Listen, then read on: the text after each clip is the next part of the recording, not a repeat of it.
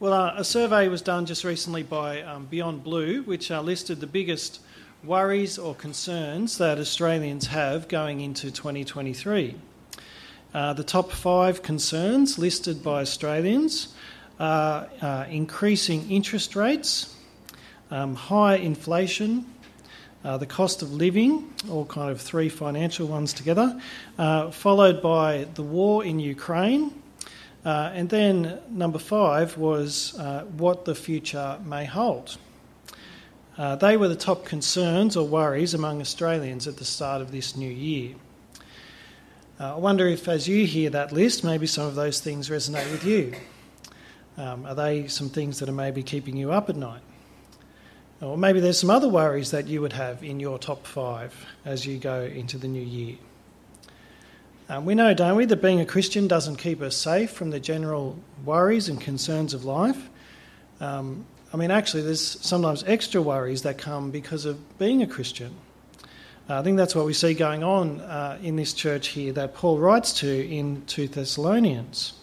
For these believers in the Lord Jesus, as they live in the world, they experience all of the general worries and concerns of this life. But along with those things, what we've seen so far is that in chapter 1, we saw how there were some people who were giving them trouble because they are Christians, making life hard for them. And last week we saw how there was also some other trials or concerns going on within the church because of some false teaching that had made its way into the church.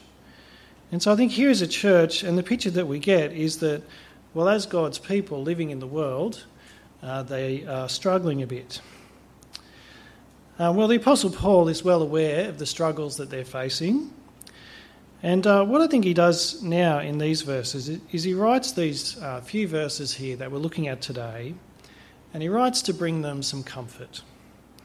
He writes to give thanks to God for them, and he writes in particular with the purpose of lifting their eyes and their thoughts above the general worries and concerns that they're having by reminding them of just how much God loves them. And really it's my hope for us today that as we just zoom in on these few verses here, and as we think about how it is that how much God has loved us, I'll hope that we will be encouraged to stand firm, that we would not let the worries of life choke out our faith, but that we would continue to hold fast to the good news that we have received. So really 2 main ideas that we're going to consider today.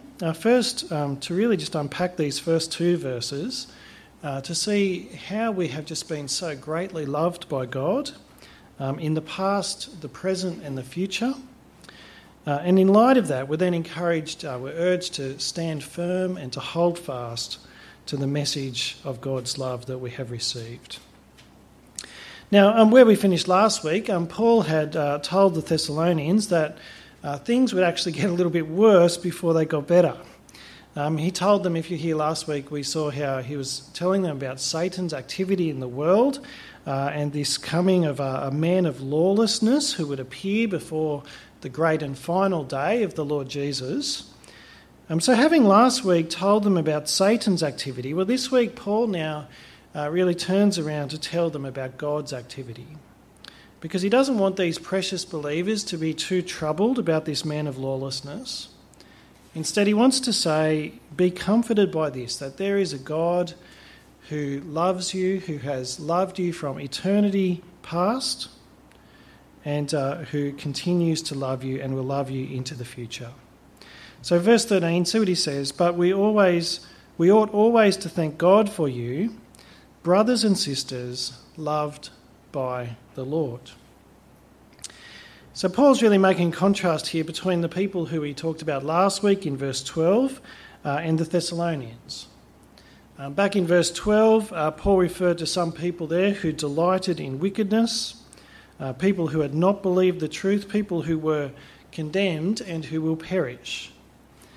But Paul now wants to say to the Thessalonian believers, he wants to say, that is not you. No, you are in fact the opposite, because rather than not believing the truth, you do believe the truth. And rather than being condemned by God, you are in fact loved by God. And he now goes on to reassure them of just how much God does love them by describing the way that God has expressed his love in the past, the present, and even into the future. So it starts with God's love for them in the past. Verse 13 there again, take a look at that. But we ought always to thank God for you, brothers and sisters, loved by the Lord, because God chose you as first fruits to be saved. So as we explore here how God has loved them in the past, really two key words to notice. Firstly, the word chose. God chose you to be saved. Now, some people, I think, don't really like that idea that God chooses people to be saved. And I think that's probably maybe the reason it's unpopular is because it implies that God chooses some and he doesn't choose others. And we might wonder why. In this passage, Paul doesn't tell us why. Instead, he just gives thanks to God that God did choose them. And I think similarly in the Old Testament, when God chooses, you think of how God chose Israel. He doesn't say why. Why did he choose Israel from among all of the other nations? He simply says it was because he loved them. Because he set his love on them and chose them to be his. So there's always going to be some mystery about God's choice and his sovereignty in election. But one thing that we notice in the New Testament is that whenever this doctrine of God's election or predestination is spoken of, the intent is always to bring comfort. That's always the context that it's in. And really that's the point of why Paul is saying that here in this section, because it is in fact a wonderful truth that God chooses his people. It's a truth that carries with it great certainty and assurance of salvation.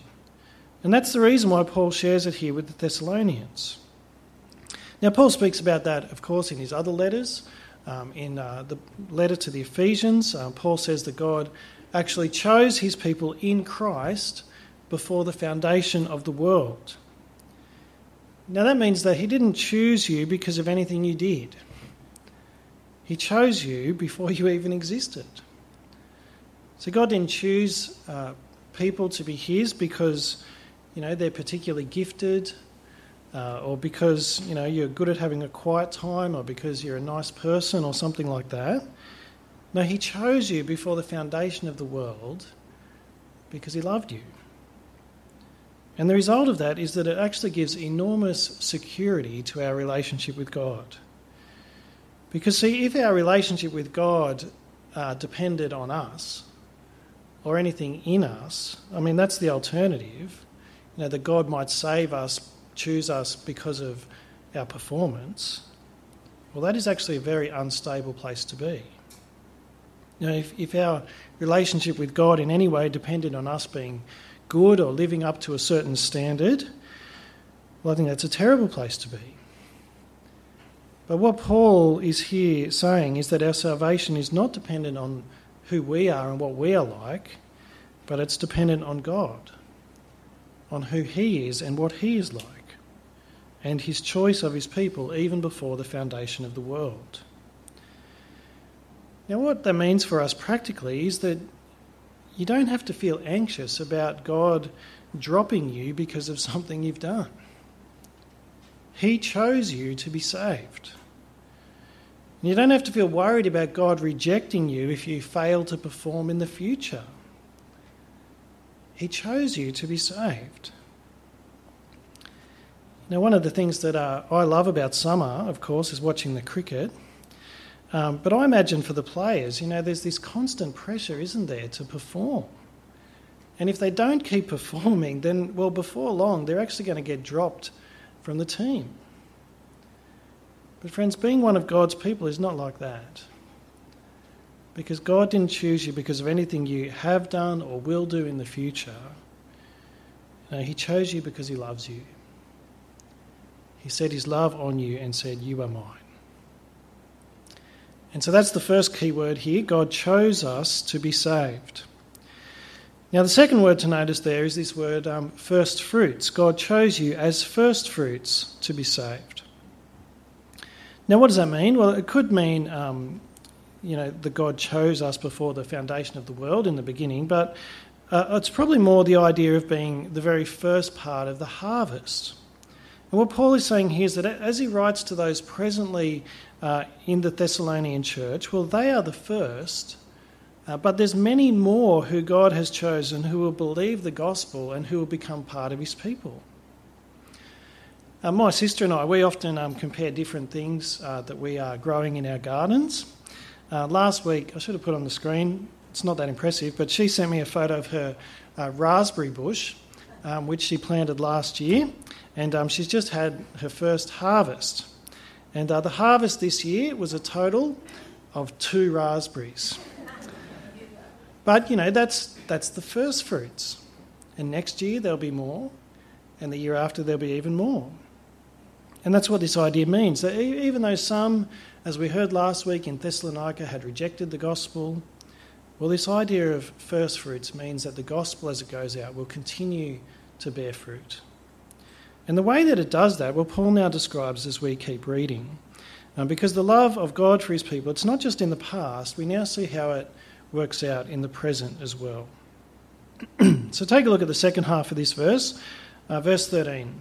God chose you as first fruits to be saved through the sanctifying work of the Spirit and through belief in the truth. Now, one idea that people sometimes suggest, and I think I used to think this, to kind of get around that thought of God sovereignly choosing people, is to suggest that God chooses really only in the sense that he looks forward into the future and he sees who it is who is going to choose him or to believe in the gospel, and so he chooses them. Does that make sense? So God's election or his choice is really no more than his foreknowledge of what is going to happen in the future. But I would want to say that is actually far too weak a view of what God actually does to save us. And we see it really spelled out here in these verses, because what we're told here is that God doesn't just look into the future and see who's going to pick him anyway and choose them. No, he actively works in people so that they do rightly respond to him. Or in the words of this verse, verse 13, it says, God chose you to be saved through the sanctifying work of the Spirit and through belief in the truth. In other words, those who God chooses, well, he gives them his Spirit so that they do respond rightly to him. Those he chooses, he gives them his Spirit so that they do believe in the truth. It's stated slightly differently in verse 14 when he writes that he called you to this through our gospel. Now, there's another word worth exploring, that word called. It's a word which some people often use to say they might feel called to a particular vocation. Sometimes ministers and missionaries talk like that. They feel called to be in ministry. But really the main way the Bible uses that phrase in the New Testament especially is in the sense that we are called to be Christians. That's the first calling. God calls you to belong to him. What you do for him after that is really another matter, but the main calling is to believe the truth and become one of his people. And that's how Paul is using that phrase here in verse 14. And again, it emphasises God's involvement, his hands-on, how hands-on God is in people being saved. Because if we are left to ourselves and our own sinful nature, well, we don't see the beauty of the gospel. We don't value who Jesus is and what he has done. We don't understand the cross. But when God gives us his Spirit, well, his Spirit opens our eyes so that it makes sense, so that we believe.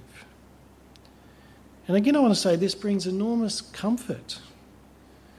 Because as you look back on your life and you think about how it was that you were saved, how it came about that you were called to believe the truth, well, what this is showing us is that none of that was an accident. No, it didn't happen by chance. It wasn't an accident that you just happened to grow up in a Christian family. It didn't just happen by chance that friend invited you along to that youth meeting where you first heard about Jesus. It wasn't just a coincidence that your workmate told you about how they go to church and you started coming along. And it wasn't that you were particularly smart and that's why you believed the gospel. Now, God has been shaping and directing our lives in ways that we are not even aware of, so that in his timing we would hear and respond and become followers of the Lord Jesus Christ.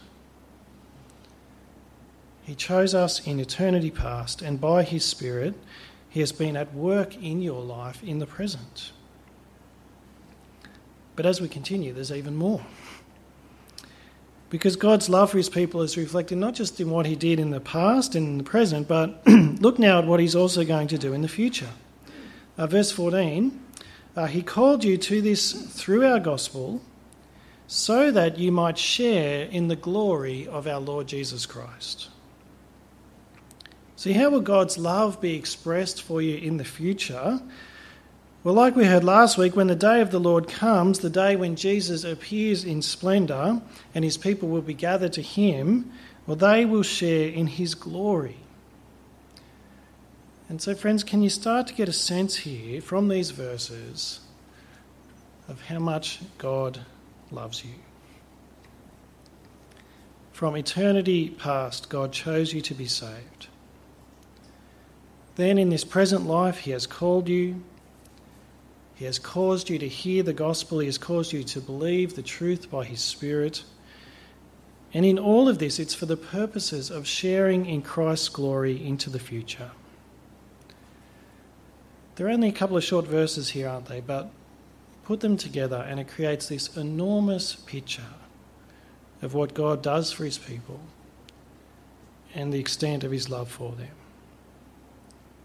Through no merit of our own, God chose us before we existed. And then when we came into existence, he has shaped our lives, shaped our minds and our thinking so that in his time we would respond to the gospel. And it is all of God, and there's tremendous security in that. The things that he's done to save us. I mean, can you get just a glimmer of how much you must mean to him? How much he loves you. I mean, here is a love that should not only amaze us, but I think here also is a love that should also spring us into action. This is something that we must respond to this. Paul gives one suggestion now in verse 15 of how we should respond. He says, "So then, brothers and sisters, stand firm and hold fast to the teachings we passed on to you, whether by word of mouth or by letter." What's Paul here instruct them to do? He says, stand firm and hold fast. Stand firm and hold fast to the gospel. Hold on to this gospel of the love of God for you. Hold on to this gospel of how God has demonstrated his love in the death and resurrection of Jesus Christ. Hold on, because there's going to be times when you'll be tempted to let go of it. I mean, Jesus spoke about that, didn't he, in the parable of the sower? He said that the worries of this life will come and will threaten to choke the word that we have received. Worries will come, and if you're like most Australians, worries will come which will tempt us to think that it's more important to build our financial security rather than finding our security in God. Worries will come which will tempt you to think that Jesus is just not worth the effort, that it's better to put more time into the job or the family or the sport or the hobby rather than growing in Jesus in the year ahead. You know, worries will come which will tempt us to keep our heads down in those conversations because it's easier to just fly under the radar rather than being known as a Christian. Worries will come which will tempt us to hold on to other things and find our hope and security in them. But Paul says, stand firm and hold on to this incredible news, this gospel of God's great love for you in the Lord Jesus Christ. You might have heard this illustration before. Maybe you've experienced this in a shop, but when a jeweller wants to show off a diamond and just how good it is, you might have seen that they always set it against a black background to increase the contrast so that you see just how amazing and how brilliant it is. And really, I think that's what Paul is doing in this passage. Against the backdrop of all of the troubles and the struggles of our life, well, he wants us to see how brilliant is the gospel that we have heard.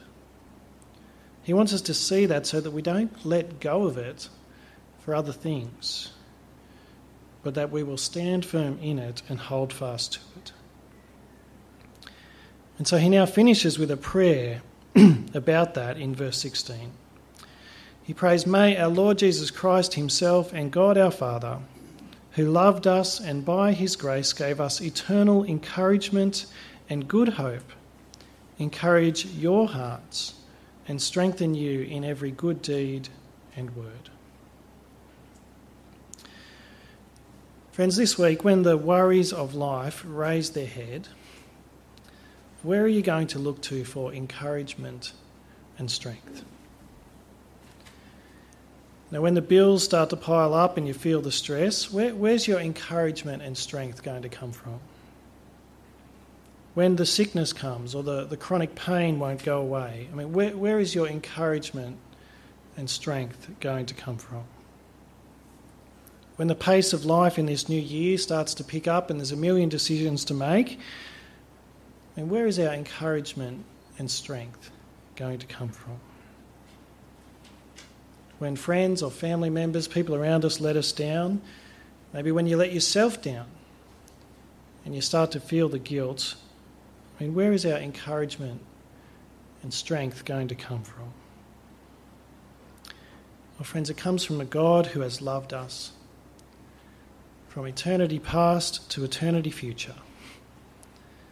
It comes from a God who by his grace has given us eternal encouragement and good hope in the news that he did not spare even his own Son, but gave him up for us all. It comes from a God who chose you as first fruits to be saved through the sanctifying work of the Spirit and through belief in the truth.